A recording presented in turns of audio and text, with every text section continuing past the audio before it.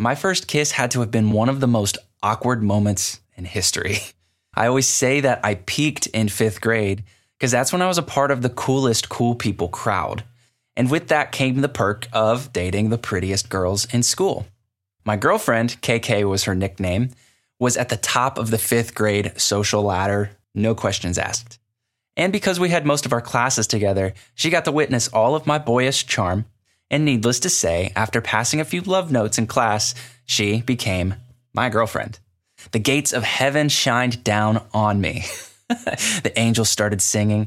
Now also keep in mind that 5th grade dating wasn't much of anything outside of spending some more time together at school, maybe between classes or out on recess, and then maybe the occasional wall-mounted family phone conversation at night. And the best time of the month for all of us was this once-a-month Friday evening at our local YMCA. They held something called Preteen Night. Yes, very cool, I know. And that's where all the action was. You just couldn't miss it. And especially for someone like me, I'm dating the coolest girl in the school. I gotta show up for these types of events, right? So fast forward, we had been boyfriend-girlfriend for maybe a couple of weeks, and the next Preteen Night was right around the corner. And chatter began among all of our classmates on whether I'd finally make the move and go for the kiss. Word got back around to me that if I made the move, she would gladly accept. All right. But God, was I nervous. All these questions just started racing through my head. When would be the right time? What do I say beforehand? How do I actually do it? For how long? What do I do with my hands? And as I tell this story, it makes me laugh a little bit because all of those nerves are like reawakening in me, even though that was like 20 plus years ago. And with all that, I'm sure that my wife Megan's going to love this story. The day was here. Preteen Night was going great, and things were beginning to wind down at the YMCA that Friday night. So it was now or never. And the gymnasium in there had this big lofted indoor running track that had a railing all the way around it, looking down over the rest of the gym floor underneath.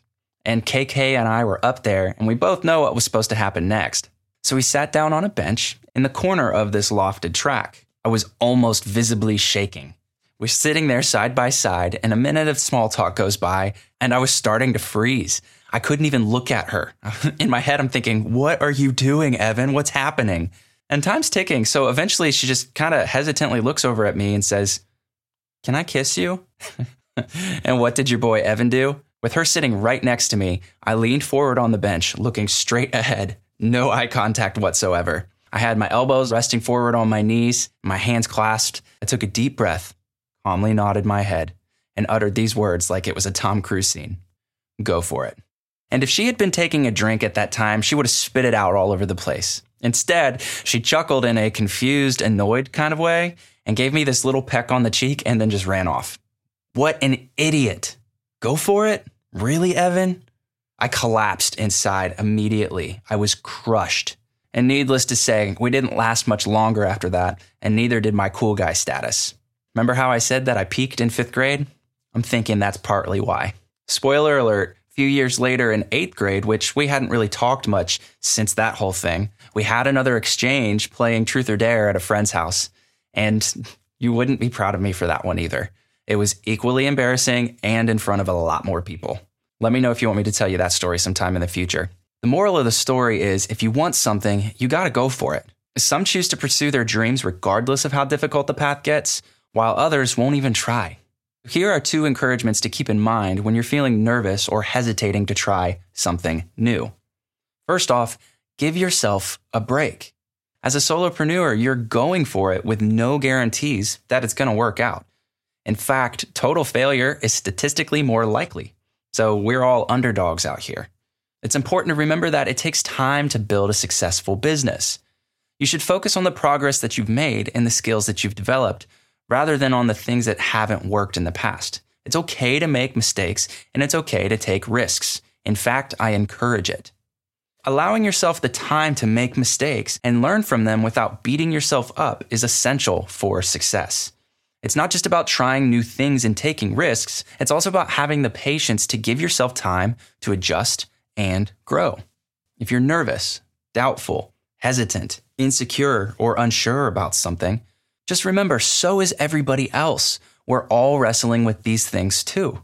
Some are just willing to give you a peek behind the curtains and be a little bit more transparent with how they're feeling. So give yourself a break and also keep in mind that nothing beats experience.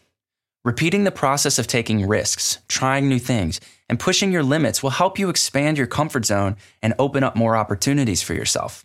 And you'll build confidence as you have more experiences in taking risks. You'll also start to form this habit for yourself, making it easier in the future. It'll come more natural to you. Oftentimes, the risks we take as solopreneurs can be difficult and intimidating, but it's important to take the time to think about what you'll gain along the way. Things usually aren't as scary as they may seem at first, so it's important that you go and find out for yourself. For sure, I would not be where I'm at today if I didn't force myself down the path of freelancing and learning each new skill as it became required to do the job. And of course, over time, experience starts to become your best friend.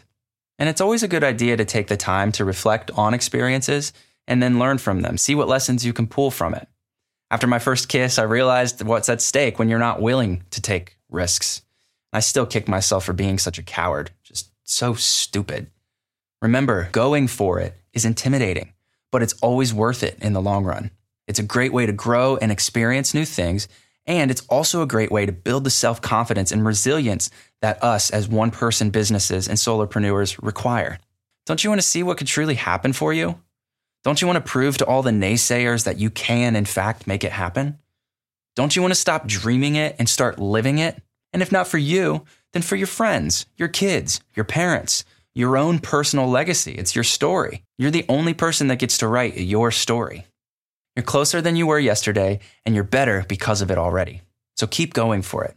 Until next time, peace.